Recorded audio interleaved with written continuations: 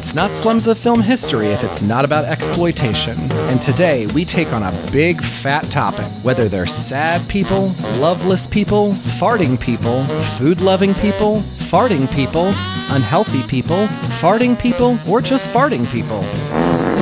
The overweight have been the targets of screenwriters for many years. So sit back, grab some pizza and chips and cake as we talk about the horrible treatment of large people in my episode called Fatsploitation. Hey, late, Daddy, Big Mama's got to go.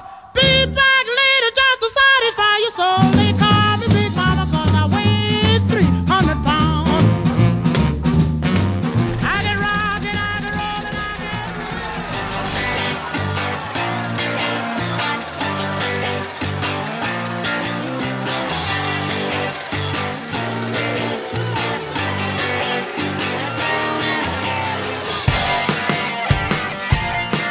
This is Slums of Film History, a lowbrow look into the high art of cinema. Every episode is an in-depth look into a niche topic of film that is normally not discussed in polite company. I'm Slate. And I'm Tom, and each week one of us researches our respective topic, writes an episode, and then schools the other. We discuss everything from evil dolls, to murderous twins, to aborted baby toxic waste monsters. If there's a film subject too taboo, we haven't found it yet. Welcome.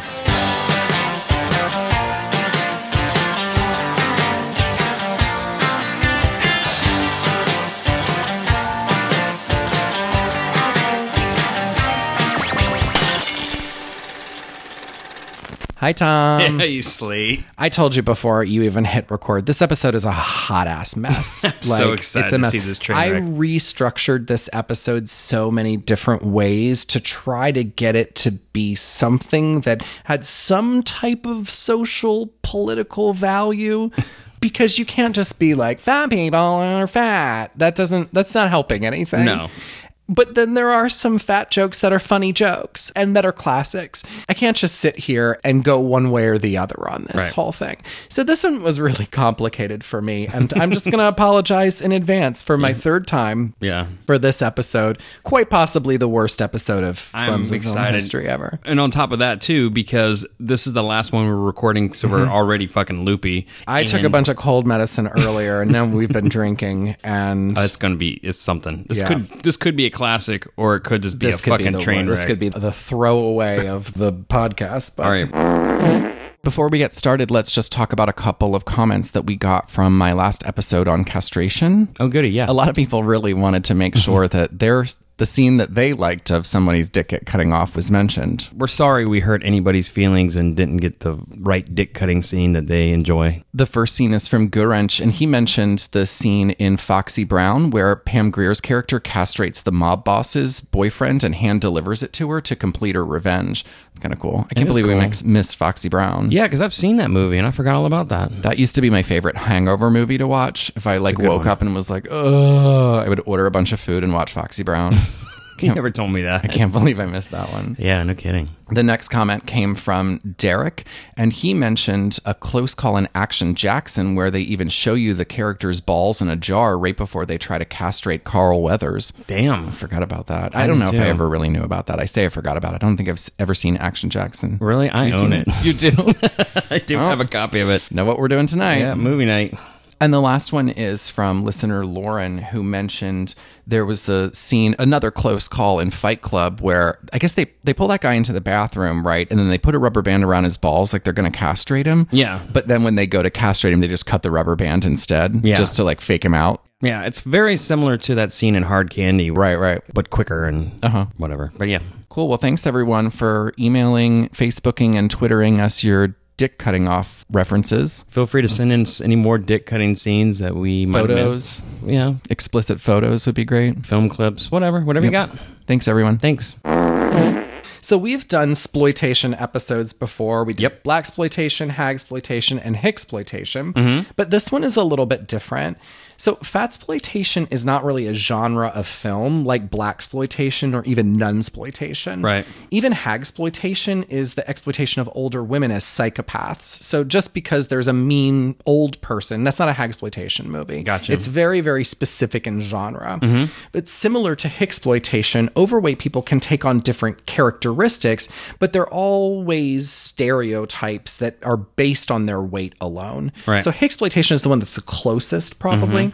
Just because there's an overweight person in a movie does not mean it's a fatsploitation movie. Right. There needs to be some exploitation of the fat person or person portraying a fat person in order to make money in Hollywood specifically. Right. So this can be anything from them loving food, breaking things when they sit down on the thing, which is in almost every movie I talk about today, being mean because they're fat, that's a big one, Right. being unhealthy, excess sweating, anything that stereotypes them because of their weight only. So, but it's not horror movies or dramas or comedies or anything. It's all of them. It's every type of movie Gotcha. that exploits a fat person. Okay. Yep. So let's start with a little bit of history. One of the reasons why obesity exists in the first place is we as people now have food, whereas we used to not have food. Right. For most of human history, mankind has struggled with food scarcity. So therefore, obesity has been viewed as a sign of wealth and prosperity, and that's specifically in Europe in the Middle Ages and the Renaissance and ancient East Asian civilizations. Once the Industrial Revolution began, developing nations' weight increased dramatically through the 19th century. But it was really after World War II in the 1950s where people started increasing in size. Packaged foods, refrigeration, and freezers combined with increasing wealth, people driving cars everywhere instead of walking, etc., led to more food options, cheaper food options, and mass production of food, which meant that you don't have to be wealthy or prosperous to be overweight anymore. But I want to talk about the first portrayals of overweight people in the media, specifically art, before we get into film. The first sculptural representations of the human body, 20 to 35,000 years ago, depict what we would call larger women. Okay. Some attribute the Venus figurines to the tendency to emphasize fertility, while others felt that they represented the actual shape of people at the time. Obesity was not depicted in Greek or Roman art, probably in keeping with their ideals regarding moderation. However, overweight people were present in Greek comedies, and that was usually they were gluttonous or, the figure of mockery. It's really the first time we started to see it.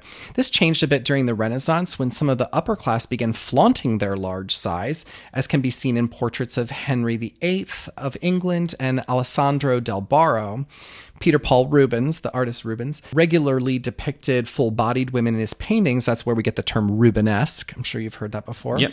These women, however, still maintained that hourglass shape with its relationship to fertility. So they're larger women, but you would never call them obese women. Right. The bigger girls. During the 19th century, views on obesity changed in the Western world. After centuries of obesity being synonymous with wealth and social status, slimness began to be seen as the desirable standard. And so by the time film rolls around in the late 1800s, thin is the body standard for on-screen characters. Yeah. So the first example of fat people in the movies is probably Fatty Arbuckle, starting around 1909 and ending in 1921 due to the Virginia Rap scandal. We talked about that and how it led to the creation of the production code in our episode on stag films. So I want to talk instead a little bit more about the actual career of old Fatty Arbuckle. Okay. So his actual name was Roscoe Arbuckle, and he was born big. 13 pounds, actually. He was a 13-pound baby. Good God, his mom. He was actually a very agile person, and this led to a career in physical comedy, which, of course, at that time meant vaudeville. Yeah. This quickly turned into a reoccurring role on the Keystone Cops for the screen, and he was a huge sensation, no pun intended. He was really overweight, but he could do backflips and somersaults and cartwheels, and he was really good at inventing new sight gags. In fact, he threw the first pie in the classic Pie in the Face gag ever on screen in 1913. I didn't know that. So Fatty Arbuckle invented the pie in the face gag, at least for the screen. Oh, I had no idea. It's important to mention that Roscoe didn't like being called Fatty, even though that was his stage name. Right. It was his nickname in high school, and he hated it, but used it as his star name. And even, as he played female characters, he went by Miss Fatty. If you ever called him that to his face, though, you probably didn't make that mistake twice, according to legend. But also, something interesting, his comedy didn't rely on him being fat. If you watch old reels of him, he had the same style as Charlie Chaplin and Buster Keaton. There were no gags like him sitting on chairs that broke or eating too much. In fact, he mentored Charlie Chaplin and discovered Bob Hope. So he, kind of based his career off of that time and that type of comedy, but it wasn't because he was fat. He was a fat person doing that type of comedy. Gotcha. But then that scandal happened and it basically took his career down with it. Although if you really look at all the court records and stuff, it doesn't seem like that he was guilty of anything other than being in the wrong scandal at the wrong time, right around the time of yellow journalism at its peak. Yeah. So for more information on that, listen to episode 49, which is Stag Films, where we talk a lot about that and how it basically started the Hays Code. Yep. Roscoe Arbuckle wasn't the only person in Hollywood to be called fatty. After coming to America to find stardom in American film, Greta Garbo was told by Louis B. Mayer that in America, quote, "we don't like fat women." Garbo apparently ate nothing but spinach for 3 weeks and then dieted rigorously for the rest of her Hollywood career. In fact, she's mostly responsible for the celebrity diet craze that still kind of exists now. Yeah. She sought the advice of Gaylord Hauser. He was actually a Gaylord, a German gay doctor that promoted all sorts of health and dieting fads, some that probably worked and some that probably didn't. He wrote tons of books and was dietitian to many stars like Grace Kelly and Ingrid Bergman. A lot of his weight loss tactics were probably quackery, but he also pioneered the natural food movement that we all know today, while other doctors were pushing diet pills and supplements. So that's where that all started. It was kind of interesting. That is interesting. But it wasn't just women that struggled with their weight. Orson Welles spent his entire career trying to slim down. According to his biographer, Barton Whaley, by summer 1949, when he was 34, his weight had crept up to a stout 230 pounds. In 1953, he weighed 275 pounds. Damn. And after 1960, he remained permanently obese. So that was Orson Welles back in the day. And then there was Judy Garland. Oh, my God. Yeah. Who we last talked about during the Christmas episode. When Garland signed on to MGM at 13 years old, Louis B. Mayer immediately began controlling her diet, according to legend. So supposedly spies kept detailed notes of what she ate every day and took her food away when she consumed a certain amount of calories. They kept a close watch on her and even took notes of when she'd sneak out for ice cream or milkshakes. This is a 13-year-old girl. Damn. Not only that, executives constantly told her she looked like a monster and a fat little pig with pigtails. Jesus Christ. They also fed her diet pills, and she was smoking 80 cigarettes a day to keep her appetite under control.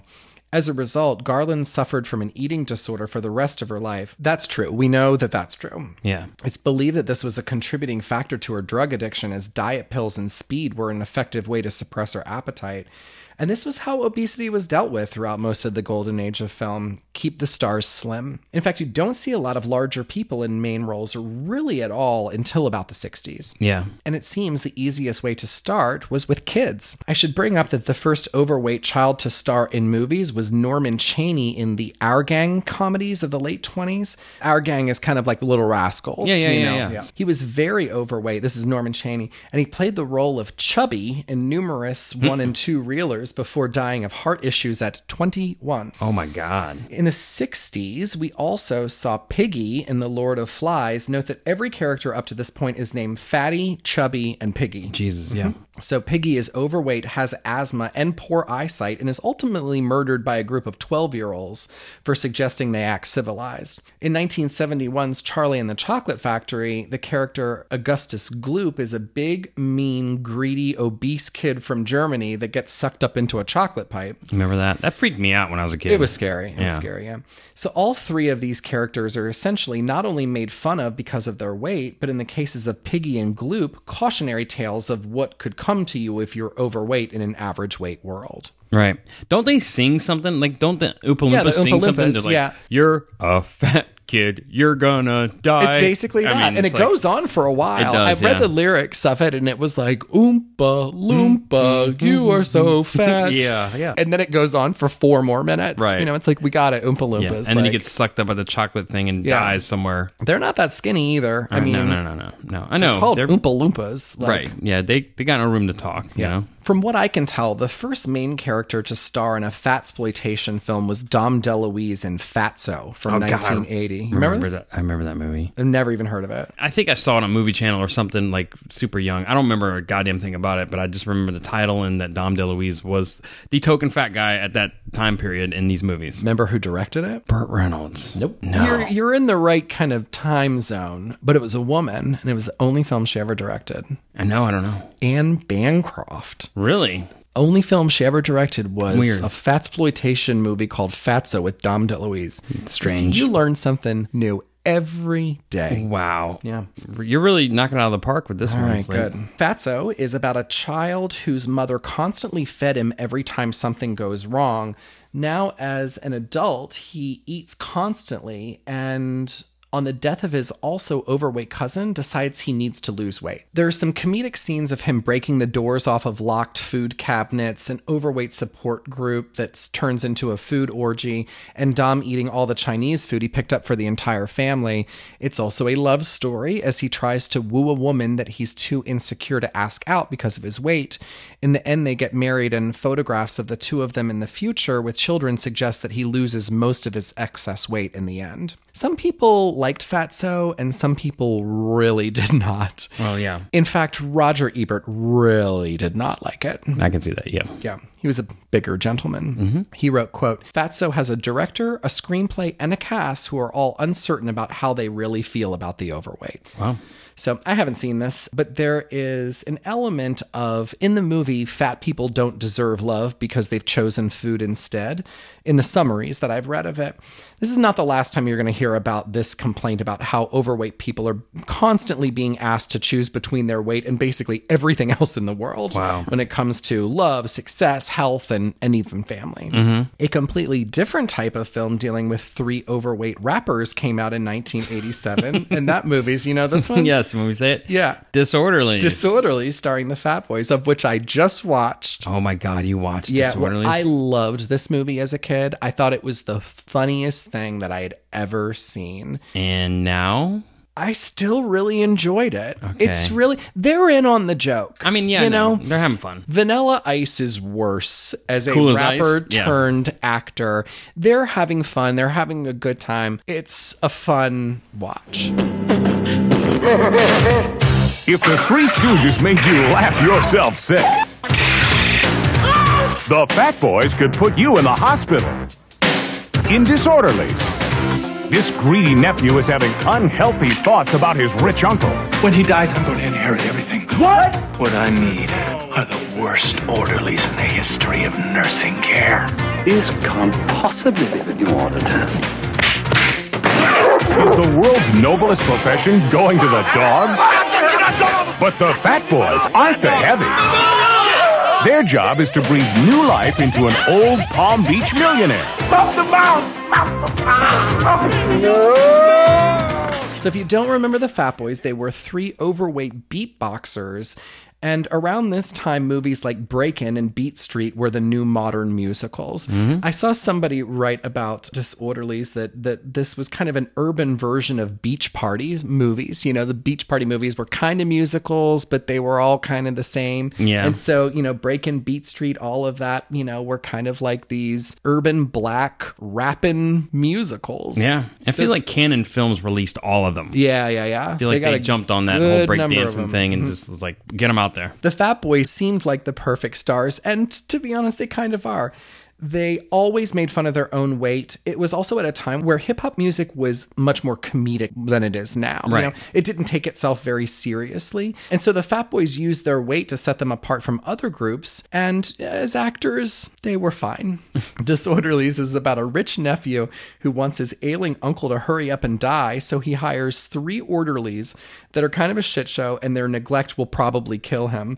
But they all end up getting along really well, and the uncle actually gets better. Add in scenes of the Fat Boys literally eating about 100 Domino's pizzas, and that's pretty much the movie. Yeah. As I mentioned, you can't really call it fatsploitation because the Fat Boys already had this shtick. They just made a movie about it and made some money for themselves. Yeah. But I doubt they would have made a fish out of water beatboxing comedy about three rappers called the Thin Boys. But, I mean, you know, sure. yeah. I'm glad this movie exists. Yeah. Of course, fat men are funny in Disorderlies, but fat women are tormented in Heathers from 1988. This is one of the rare movies where someone being teased for being overweight is actually legitimately overweight. I decided to skip movies like Bridget Jones' Diary, where Renee Zellweger is considered fat, or Love Actually, where Hugh Grant makes fat jokes about a girl who's probably about a size 6. I hate that. I skipped all that. Yeah, it's stupid. But Martha Dunstock, played by actress Carrie Lynn, was an actual very overweight teen girl. Right. She's ostracized throughout Heathers and basically has no friends and is nicknamed Martha Dump Truck. The thing about it that's a little different up to this point is that none of the things that happen to Martha are funny to the audience. No. So her classmates ridicule her, but the audience feels really bad for her. Right. In fact, you barely hear her speak until the end of the movie after she's survived a suicide attempt. So the 80s kind of set the stage for fat men equals funny, but fat women equals sad. Right. Another of the only movies to feature someone extremely overweight was What's Eating Gilbert Grape from 1993. Originally based on a book that I read probably 20 times before the movie came out. It's about a 20-something guy played by Johnny Depp in the Midwest who still lives with and takes care of his family after his father killed himself. He has 3 sisters and a special needs brother played by Leonardo DiCaprio in his first Oscar-nominated performance. Yeah, it's a good performance. It is very good. Also in the house is his mother, former beauty queen, but now extremely overweight, about 500 pounds, and she refuses to leave the house. Meanwhile, the floor below her is starting to sag, and Leonardo DiCaprio is acting out. He gets arrested, and she decides to leave the house for the first time in years to go get him. You remember the scene? I do, yeah. It's tough to watch. It is. It's a process getting her in the car and into the police station, and other townspeople gather around. One of them takes pictures. She's a local legend, but kind of not in a good way. Right, yeah. In the end, she dies in her sleep, and Gilbert and family burn the house down with her in it to spare the embarrassment of having the body removed by a crane. The actress playing Gilbert's mom was named Darlene Cates, and she had never acted before other than she had done a couple trashy TV shows about being overweight. I think she was on Springer and stuff like that. She got really good reviews, and there were some whispers that she would get an Oscar nomination. But Gilbert Grape didn't do that well at the box office, and Leo got most of the attention. In addition, there were some that perhaps thought she didn't have much of a future in acting since parts for women her size were basically non-existent until this movie. This will come up again later. It's probably not necessarily fatsploitation, but there is a huge shame that hangs over her head in the movie. We never know why Gilbert's dad kills himself, but being embarrassed of how large she has gotten is most of her character development. Yeah. She's sympathetic, but she's also kind of treated like the fat woman at a freak show. Right. Whatever happened to the actress? She died. But she died not too long ago. Okay. I think she was in one other thing as a small part. It might have been a TV movie or something like that. But again, there are no roles for a 500-pound woman. Right. You know. I feel like there was some sort of push when the movie did get popular to try to help her with her weight. There was something that they were trying to engage her with, and I don't know what happened. So that's why I asked. Yeah. Again, the movie didn't do that well at the box office, and then, it kind of just disappeared. So Right. We've talked about a lot of overweight people, but now we reach the point in film history where fat suits start. I'm going to skip past Tim Allen in The Santa Claus from 1994, basically because I just don't want to talk about Tim Allen, a Christmas kids comedy. I just don't care. But I do want to talk about Eddie Murphy in The Nutty Professor from 1996. Yeah. The Nutty Professor was a runaway hit remake of the Jerry Lewis movie from 1963 and really sent Eddie Murphy into the second coming of his career. Yeah. He was known for extremely racy and hard R-rated films like Beverly Hills Cop, Coming to America, and 48 Hours. Oh, yeah, I know. Yeah. But The Nutty Professor was something completely different. It was a family movie. Essentially, Eddie Murphy plays a scientist who's very overweight and can't find or isn't worthy of love like what we saw in Fatso. He discovers a serum that can make him lose a lot of weight fast, and so of course he does it, but it also kind of turns him into a monster.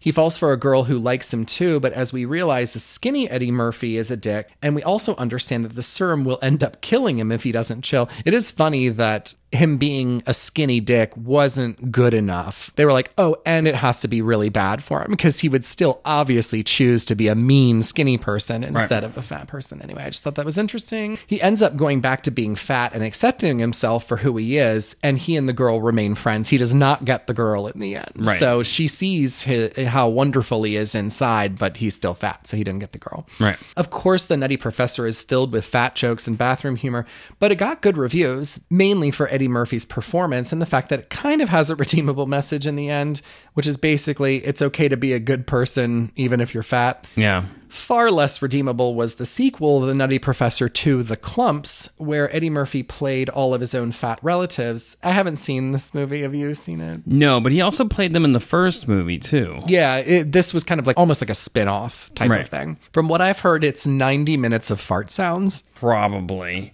I do want to go back a second and say, okay, so his family that he did play in the first movie, and an interesting point is that his family also, like, it reinforces bad eating habits. Like, they're like, you're not fat, son. You know, you're fine. And, you know, Oprah was hot when she was fat. You know, he's trying to lose weight, but they're, like, not helping him whatsoever. They're, just eating food or whatever. And that's the whole, that's, from what I've heard, the entire second movie is just them eating and farting and fart sounds. Right. Yeah. Whereas the first one kind of succeeded in telling an emotional story with some fat jokes. The second one was really all fat jokes. Right. Yeah. One of the most criticized fatsploitation movies ever is Shallow Hal from 2001. Oh, yeah. Shallow Hal, I just watched this. Like, I've never seen it, but I actually did rent from Netflix DVD Shallow Hal and watched the whole thing. You know why you were able to get it from Netflix DVD? Because you're the only person that uses Netflix DVD. Well, I'm just saying you're the one that uses that service anymore. So. Wow, you kind of turned that joke a little bit. I was like, because no one else wanted to watch Shallow Hal, but you made it into an old joke, which is really... You're welcome. Commendable, yeah.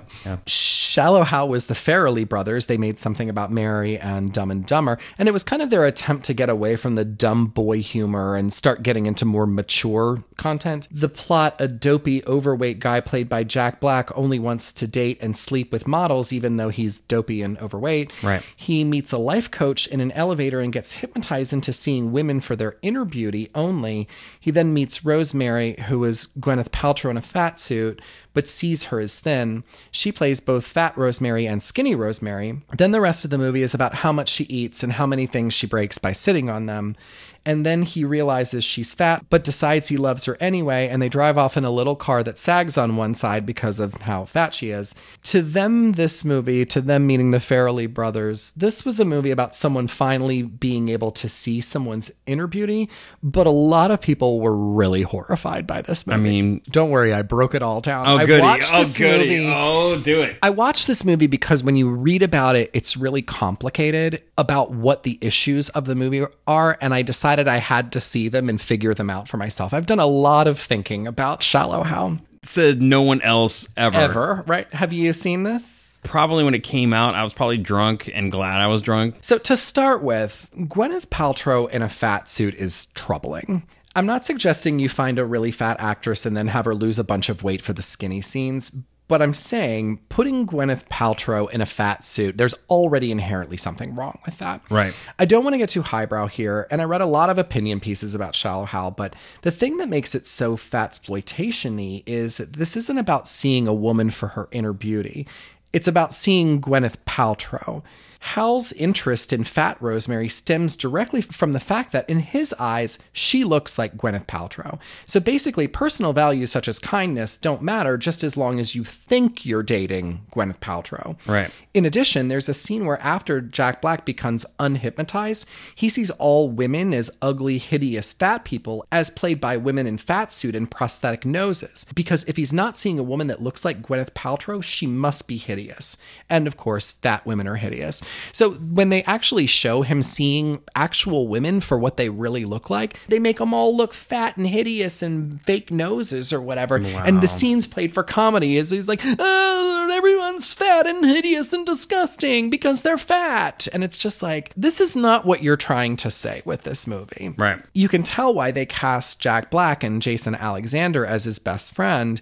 And choosing fat white guys, that means that the movie can't be fat phobic, right? Because the guys aren't hot either. And I get why they did this. However, there's also a subplot where Jack Black tries to sleep with his really hot neighbor and she has no interest in him. But once she sees him with fat Gwyneth Paltrow, she suddenly falls in love with him. Meaning that she doesn't even need to see Jack Black as a non-fat Jack Black because women are all dying to date an overweight loser that is actually dating someone in his league for once. So in this, a hot woman can fall for a fat man when all he has to do is show her that he can fall for a fat woman, but really he just fell for Gwyneth Paltrow. Also, Peter Farrelly has 2 Oscars, so I'll just let that settle in. I know I mentioned it last time. Wow. 2 Oscars he 2 has. Oscars. 1 and 2. Yep. So let me comment on that Yep. and say that I think casting Jack Black and who was the other Jason Alexander. isn't so much as being like, oh, they're fat and unattractive too, as is it sort of caters to that whole idea. And I think they thought they were subverting it in a weird way, where all these TV shows and properties have this fat schlubby guy getting a hot chick. King of Queens had Kevin James with what's her name? That hot chick from Saved by the Bell. I think Kevin James again got like Rosario Dawson and fucking Hitch. It's always this flat schlubby guy who gets some hot chick because she sees that he's a great guy. Right. But God forbid there's like a decent looking guy that goes for some sort of overweight equivalent in the female, because that's not going to happen. Anyone is allowed to make whatever type of movie they want to. I'm not going to criticize them for wanting to make a funny movie about weight issues. You can't just be like, oh, they put Gwyneth Paltrow on a fat suit. That's offensive. That's not offensive. Right. But the movie is really offensive. So were you in like a white hot rage after you were done with it? No, I don't care. Sometimes Again, you get mad at things. I do sometimes get mad at things. But so speaking of overweight men sleeping with younger attractive women, though you brought up. Okay. Let's talk about Fat Bastard from the second and third Austin Powers movies. Austin Powers, The Spy Who Shagged Me from 1999 and Austin Powers and Goldmember from 2002. You remember Fat Bastard? Oh, yeah. He's one of Austin's enemies and is also played by Mike Myers, said to weigh a metric ton, which is about 2,200 pounds. I had to look that up. Jesus. Fat Bastard is Scottish and, of course, farts and poops a lot, is frequently seen naked, and also eats babies. He tried to eat Mini-Me, and he says at the end of one of the movies, quote, I eat because I'm unhappy, and I'm unhappy because I eat. It's a vicious cycle. Now, if you'll excuse me, there's someone I need to get in touch with and forgive myself. And then he farts, which is kind of funny. It's kind of funny. You're a connoisseur of fart jokes, so. Yeah, I do find them funny.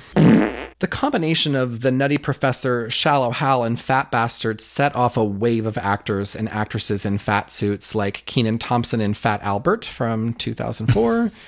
Martin Lawrence in Big Mama's House from 2000. Oh, yeah. And Tyler Perry's Medea movie starting in 2000, all featuring men in fat suits. Ryan Reynolds wore one in Just Friends. Adam Sandler in Click. Ben Stiller in Dodgeball. This goes on for a minute, so. Jesus. Dana Carvey in The Master of Disguise. Steve Carell in Get Smart. Allison Hannigan in Date Movie. John Travolta in Hairspray. The list kind of goes on for a while, but it kind of seemed to hit its breaking point at right around 2007. Okay. I've been wanting to talk about this for a long time. This is one of those weird moments in film history that I know a lot about. Oh, good. And it's the Eddie Murphy Norbit situation. Never saw Norbit. I heard it's so ungodly, dreadful, terrible, bad. I've got a big story about Norbit. Oh, good. Tell me all about Norbit. I'm excited. Obviously, Eddie Murphy, moved into family-friendly movies in the 90s with Shrek, The Nutty Professor, and Dr. Dolittle. We talked about that. His career waned a bit in the 2000s with a series of flops like The Adventures of Pluto Nash. Remember that one? Yeah, it was like $800 million and it made $150. Yeah. I Spy, Daddy Daycare, and The Haunted Mansion. He made all those back-to-back. Yeah. But all that was looking to change when the early reviews of the musical Dreamgirls saying that Eddie Murphy was fantastic as R&B singer and heroin addict Jimmy Thunder Early. And he was great. Have you seen Dreamgirls? Yeah, and he was great. Really good. The award nominations started pouring in, and he even won the Golden Globe and Screen Actors Guild Awards for Best Supporting Actor. Eddie Murphy was just about to win an Oscar, and then Norbit dropped. Meet a nice guy. Norbit! Norbit. with a huge problem. What am I gonna do? Let me tell you, just between the two of us, I can't keep Norbert off me. Boom, bam, boom, boom. But I ain't mad at him. Hey. Eddie Murphy. Run for your life! Eddie Murphy. It's a horror show. And Eddie Murphy. Don't you wish your girlfriend was hot like me? Norbit was written by and starred Eddie Murphy as 3 different characters. Norbit, a shy and soft-spoken orphan who's married to Rasputia, also played by Murphy. You know I hate literal names, so I already hate the fact that her name is Rasputia. Mm-hmm. The third character was Hang Ten Wong, an older Asian man that runs an orphanage. So Eddie Murphy played an older Asian man. That's not cool, but no one really cared too much about the yellow face considering how horrible the character of Rasputia was. It was kind of like, oh, that's horrible, but Rasputia is so much worse. Yeah. So she was a really mean and horrible person, and she treated Norbit like shit, but most of the jokes in the movie were about her weight. So a few examples that you can watch on YouTube. Rasputia goes down a water slide and flies through a wall and lands in the kiddie pool, and all the water in the pool splashes out. That's so cheap. Right. That is the cheapest bad humor ever. There's a montage of Rasputia jumping into bed with Norbit, and every time she breaks the bed, so the bed just keeps breaking like over and over and over again. Mm-hmm. A scene where she tries to get through turnstiles but can't fit. But the movie is really kind of about how horrible and mean she is.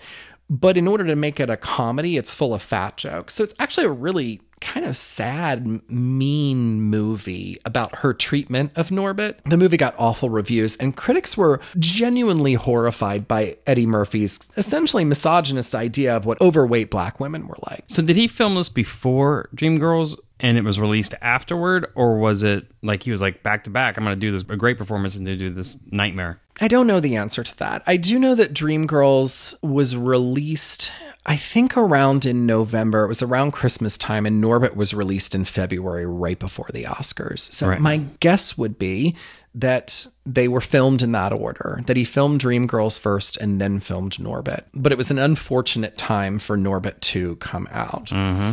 So all of a sudden, the news around Hollywood was that Eddie Murphy's late career turn to serious actor, like in Dreamgirls, came crashing down.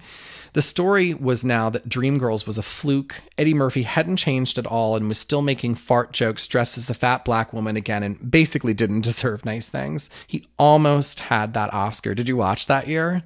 Everyone was like, here he goes. He's going to win it. Who got the best supporting actor? At the very last second. I mean, Norbit came out like the week before voting closed at the Oscars. And Alan Arkin won for Little Miss Sunshine, but he won no precursor awards. He's great in that movie. That's a good movie. Right. But he won no precursor awards. He won nothing. And then he won the Oscar out of the clear blue. Murphy was really pissed, apparently, and he got up and stormed out of the Oscars. He thought he was going to win. No one knows whether the reason why he didn't win for Dreamgirls was because of Norbit, but it certainly didn't help. Well, aren't these votes in already? Or you're saying before voting closed? The week before it closed, gotcha. Norbit came out. Yeah.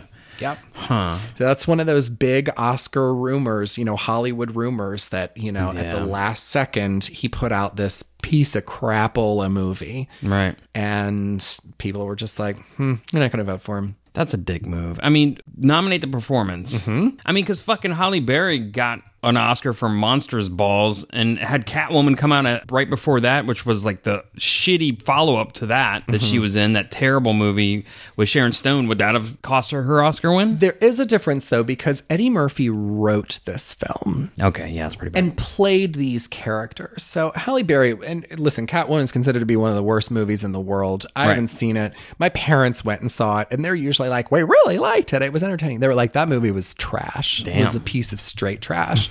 But people were kind of like, yeah, Halle Berry was in Catwoman, it was a shitty movie. But people were like, Eddie Murphy is a monster for making this movie. There was no reason for this movie to exist. Yeah. It's mean, it's sad, it's misogynist, and then added a whole bunch of fat people jokes on top of it. Yeah. It's one of my favorite stories, though, because It's a great story. It's a great legend, It whether may it's or true may or not not. be true. I'm not saying it, but this was something that was circling around, and I still was like, I remember watching the Oscars, and I put my money on Eddie Murphy winning, and then he didn't win, and everyone was like, ooh, Norbit.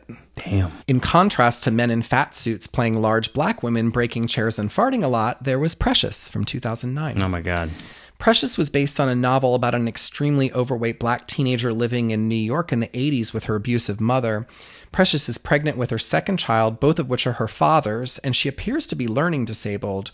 Oh, and then she finds out she's HIV positive, so it's a real crowd pleaser. Yeah, real happy film. Precious was one of those movies that probably wasn't meant to be as big as it was. I realize now that that's a pun. But performances by Monique and newcomer Gabourey Sidibe and the production backing by Oprah got the film a much bigger opening than originally planned. And it worked. Precious made $63 million on a $10 million budget, which, considering the subject matter, is a lot of money. Yeah, it's pretty impressive. There were critics that said that it was a manipulative film, a kind of poverty torture porn, but in general it was well received. And then the Oscars were announced and Precious was nominated for 6. So it was nominated for Best Picture, Best Director, Best Editing, Best Adapted Screenplay, which it won, Best Supporting Actress, which it also won, and Best Actress for Gabourey Sidibe. Gabourey Sidibe had never acted before and was very different than her character in Precious. She was outspoken, usually with a huge smile on her face. She did all the press tours for the movie and walked red carpets. She had an Oscar nomination for the first film she was ever in, just like Jennifer Hudson, Anna Paquin, and even Oprah Winfrey. But there was an undercurrent in Hollywood that Gabourey shouldn't have gotten the nomination, that she took up a nomination that could have gone to Emily Blunt or Marion Cotillard at the time. It was almost as if because she was overweight and played an overweight character, she was typecast. This was all just a rumor until Howard Stern said on his show, quote, "There's the most enormous fat black chick I've ever seen. She's enormous. Everyone's pretending she's part of show business and she's never going to be in another movie. She shouldn't have gotten the Best Actress award because she's never going to have another shot. What movie is she going to be in?" So that was a quote. He said that on his show. Right. This obviously pissed a lot of people off, obviously because it was mean and rude and come on. Yeah. But also, it was kind of true. Gabourey Sidibe is a lovely human being. She interviews great. I've listened to her on numerous podcasts. She just wrote a book. She used to be a phone sex operator. She's a really interesting, fascinating person. But there aren't any roles for her in Hollywood. Up until Precious, any black woman of her size were played by Eddie Murphy in a fat suit, Martin Lawrence in a fat suit, or Tyler Perry in a fat suit. Right. So this is kind of a lose-lose situation. You pick a skinny actress and put her in a fat suit for Precious, and you get slammed for not being inclusive. Obviously not the right decision. You actually pick an overweight actress, and then she's typecast, not as the person she actually is, since Precious and Gabourey couldn't be further apart in character, but because both are fat. Not that Howard Stern should be off the hook for what he said. I mean, how fragile is your manhood that you don't want to see an overweight black woman get an Oscar nomination? But Right. This is a complicated thing because technically what he said was true. Yeah, I mean, but she's been in other movies. She's been in a couple of other movies. I mean, I'm not saying she she's was been in in a Tower bunch. Heist, which I think Eddie Murphy was in, right? Yeah. Which he didn't play her, which that was good. It was one step up from him. Yeah. She was in American Horror Story. Okay. Empire, she was in that. And she talked about being an overweight woman and how, you know, people liked her in the show, but she had a sex scene and she was going to do it. She got to pick the guy who she had a sex scene. And she good for said her. people were horrified by it. And the internet blew up that a overweight woman could have a sex scene in TV. So it's kind of a damned if you do, damned if you don't kind of situation. But that brings up a whole other aspect of this. You mentioned 3 black men in a fat suit playing women. Mm-hmm. Now, Eddie Murphy played a overweight man in a suit with clump, but of course he played a very gentle, nice guy. But all the women you're talking about, I mean, Medea is sassy, but she's still a protagonist, but she's sassy. But all the other women are like bitchy and also sassy. And Yeah. it's just, what does that say? Well, I mean, that was one of the main reasons why Norbit was such a thing, because people were like, what could Eddie Murphy possibly think good would come out of this portrayal as an overweight, black, mean, rotten woman? It's just... again, he doesn't owe anybody anything, so he doesn't have to protect his race. But what good could have possibly come out of that? And I don't know. of these men playing these overweight women characters, it was certainly a product of its time, which for Medea, it still is its time, but Right. it's really kind of a messy situation. And then, of course, Gabrielle comes along, plays herself, and everyone's like, nah, she doesn't deserve an Oscar nomination because she's typecast because she's fat. So I will say, then Paul Blart Mall Cop came along and fixed everything. Just kidding. That it was all just overweight white male fat jokes. Right, it was. Okay. All right. I'm aware this got kind of grim, so I want to go back to something we spoke about earlier in this episode and show some fatsploitation evolution, and that topic is overweight kids. So we started with Chubby and Piggy and Augustus Gloop, but towards the mid-'80s, we started seeing some fat kid heroes. The first is Chunk in Goonies from 1985. Yeah. Chunk is a pretty stereotypical fat Jewish kid through most of the movie that's kind of whiny, scared, and he loves food. Of course, he's got that ice cream scene. Right. And Baby Ruth. However, Goonies is about misfit kids that don't really fit in anywhere else. And once Chunk meets Sloth, the special needs deformed face brother of the bad guy characters, they actually team up and Chunk becomes the hero. He rescues the Goonies at the end from the Fratellis. Yeah. Yeah. In the teen dramedy Angus from 1995, remember Angus? I forgot all about that. Yeah. Angus Bethune is a smart 16-year-old overweight high schooler that's madly in love with a girl way out of his league. Is this British? No, I think it's American. Okay. But he somehow gets the girl and humiliates the football hero. In Heavyweights, also from 1995, I'm going to very much oversimplify this plot because it's a little bit complicated, but a bunch of overweight kids get sent to a fat camp only to find out the place is bankrupt, and they decide to stay anyway because it's fun being at camp and who cares if they lose any weight. Essentially, that's the plot. Right. I mean, you talked about this in summer camp, didn't you? Yeah. And in Fat Kid Rules the World from 2012, a dropout comes to the age of a chubby and a suicidal high school kid by recruiting him as the drummer for his upstart punk rock band. Whereas, especially kind of in the 80s, 90s, and early 2000s, fat people were being kind of a mockery of. Kids actually started becoming heroes, fat kid heroes. So that's cool. It's really kind of interesting of where that headed in a different direction. I skipped this in the timeline because it's not really fatsploitation, but one of the other movies known for actual body positivity was made by John Waters. John Waters, of course, used his star Divine to exploit literally everything, and stars constantly called her fat in movie scenes for all of the movies. She was always called fat. But John never really saw her weight as a problem, instead thinking it was kind of a blessing as she was an anti-drag queen at the time. Yeah. Even when RuPaul talks about the most famous drag queens, she always talks about how different Divine was because she didn't want to be skinny and beautiful. She wanted to be fat and hideous. Mm-hmm. And John obviously thought that was okay. When he decided to make a comedy about racism, he knew that it would be a tough sell, and he initially wanted Divine as the main character to get on a segregated 1960 Baltimore dance show. He knew he would have to address her weight because it was going to seem really odd. Also, she was 40 years old at the time that he wanted her to play a high schooler. So he made her big, blonde, and beautiful and used an overweight girl on the show as a way of introducing new ideas, one of which also happened to be segregation. Oh, and the studios rejected Divine as Tracy Turnblad, considering she was a 42-year-old drag queen playing a 16-year-old high school girl. So instead, he cast, of course, Ricki Lake. Ricki Lake was everything John needed for this movie to go mainstream, and people loved her and her body positivity, continuing with the Broadway musical, movie version starring Nikki Blonsky, and the live TV version starring Maddie Bailio, all legit overweight girls. So never a girl in a fat suit, never a girl that is a size 6 that everyone just called fat with a little bit of extra stuffing in her butt. Like legit overweight girls that were talented, could sing, could dance, do everything that a small girl could do, but always made sure that that girl was a bigger girl. Right. Ricky was always very positive in the movie too. And the thing is, what I want to point out between the two versions, which there's the regular John Waters one and then the musical one with John Travolta and the world's worst Baltimore accent, is that in a fat suit. Is that like Ricki Lake, first of all, she starts dancing, she gets popular, she gets the good-looking guy, and then that's it. Like, because normally they'd be a disparity where she has the most popular guy in school or in the dance league. Once they're dating, it's just like they're dating. Like, it's fine. They never address it again. Whereas in the musical one with John Travolta,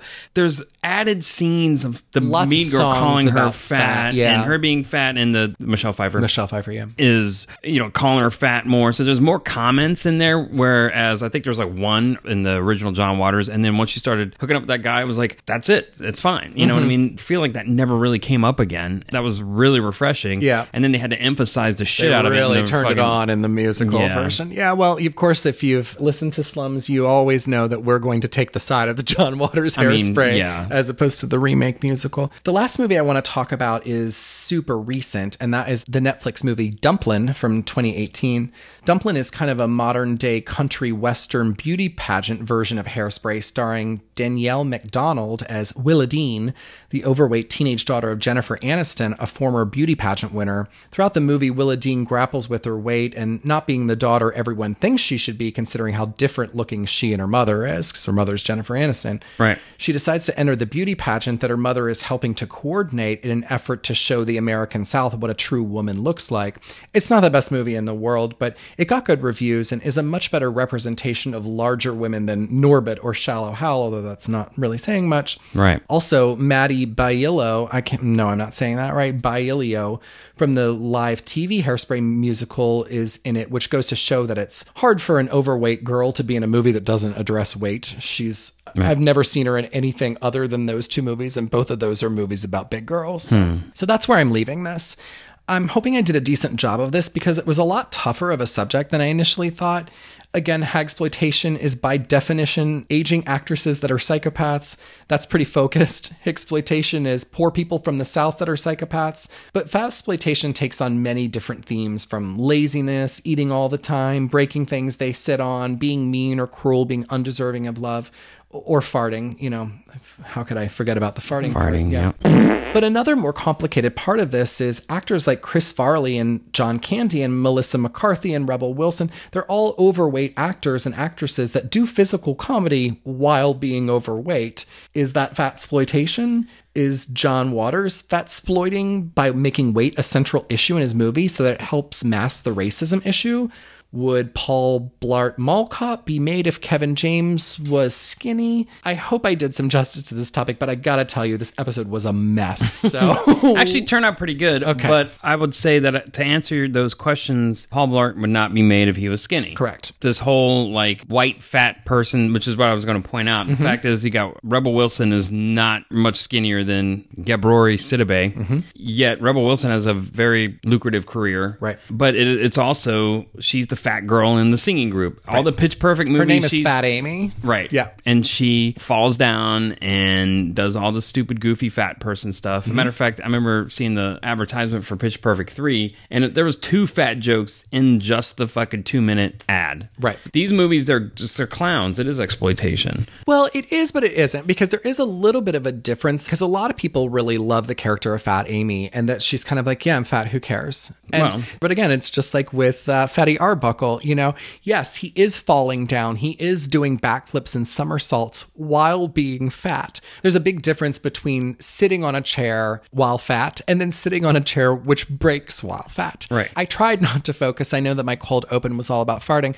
I did try not to focus as much around farting, even though I love farting as a movie gag. But there is a big difference between being body positive while being fat and saying, listen, I get it, I'm fat. And then you kind of move on with the movie. And yeah, sometimes just because a fat person falls down doesn't mean it's fatsploitation. Certainly they not. have a right to fall down while being fat. Right. Now, Chris Farley, there was a lot of like... Yeah, a fat man in a little coat. you Right, know. but he would roll down the hill or like get caught on an airplane. You know what I mean? Like But again, all these mishaps physical happen. comedy. I'm not disagreeing with you in any way. Right. But Chris Farley was also in on his own joke, whereas Norbit is not in on his own joke no, because certainly not, Norbit certainly is a skinny black Mean-spirited. man Right. underneath a fat woman's fat suit. Certainly. So I think there is a certain degree of, if you are a comedian, specifically a comedian, which is why I think the Gabrielle Sidibe thing was so complicated. Right. If you are a comedian that recognizes the fact that you're overweight and then you do normal things while being overweight,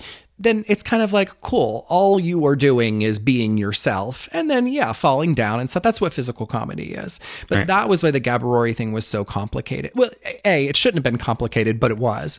But because she was playing a character that was fat and she was also fat, but they were two completely different characters, they basically thought she was typecast, which is bullshit because she's nothing like that character. She's not typecast at all. Right. So good episode. Very tough one. Yeah, this one was tough. I hope I didn't offend anyone. Normally, I like offending people. Overweight people have been treated really shittily by Hollywood, even from the very beginning. And that's one of the reasons why I really did talk about the poor treatment of not even overweight people, but of Judy Garland, who basically Hollywood murdered. I mean, they didn't, you know, because they thought that she was a little bit overweight. And then that continues on into the scripts and screenplays and movies that, you know, you kind of saw up until about 2008. It really does look like Precious was kind of a stake in the ground of kind of like, we don't really do that anymore. Right. I don't think it meant to be, but there's much fewer fat suit. I mean, it was probably the combination of Norbit and Precious that kind of did it together. Right. You for know, two different reasons. Let's all just stop doing this, maybe. Yeah. All right. Well, damn. Hope you thought this was interesting. I did. It was not as much of a mess or a mess at all, honestly. Okay, good. All right, that is it. It's the end of season 6. What did you think of everything? I enjoyed this season. I enjoyed doing this season. I enjoy every season we do, but I think we went into this a little shaky, and we're like, what are we going to do? Jump the shark, which we mentioned earlier in the season, but we got good feedback, so apparently people liked it. I think we did pretty well. There were definitely, we made some last minute changes. We reordered stuff. We shuffled some stuff around and everything just to make sure that it was as good as it can be, but I'm as satisfied with it as I can be satisfied with anything. And I only made you mad at me, well, a few more times than I usually do, so yeah. You tipped the scale a little bit on this one, okay, but we've resolved all of the issues. Yes, and we have. The season is complete now. Yes, it is. So thanks again for listening. Also, before we go, I'd like to say thanks to John Patterson, who does our theme song, and I didn't get a chance to thank him this season so far, so I'll do it at the end here. So thanks again, John. Thanks, John. Love your music. Yep, we'll see you guys maybe next year. We don't know. Season 7, we're working on it. Keep you posted. We talk about some topics that we are thinking that we have left undone so far. So we'll see where it goes. And same with the book. We're working on that as well. Mm-hmm. And Slate's got other projects going on still. So we're just working on every damn thing. Yeah. We'll see what rises to the top. Yep. All right. Thanks, everyone. Yep, thanks for joining us. We'll see you. Thanks for listening to Slums of Film History. You can find us on the web at slumsoffilmhistory.com, where you can find the links to some of the movies we talked about today. And also be sure to check us out on Facebook and Twitter, where we share a lot of additional content. And if you like the show or have any comments or suggestions, please drop us an email at slumsoffilmhistory@gmail.com or write us a review on iTunes. We'd love to hear from you. And as always, please fact check us and let us know if we left anything out. We're not professionals, just two friends that love gross movies.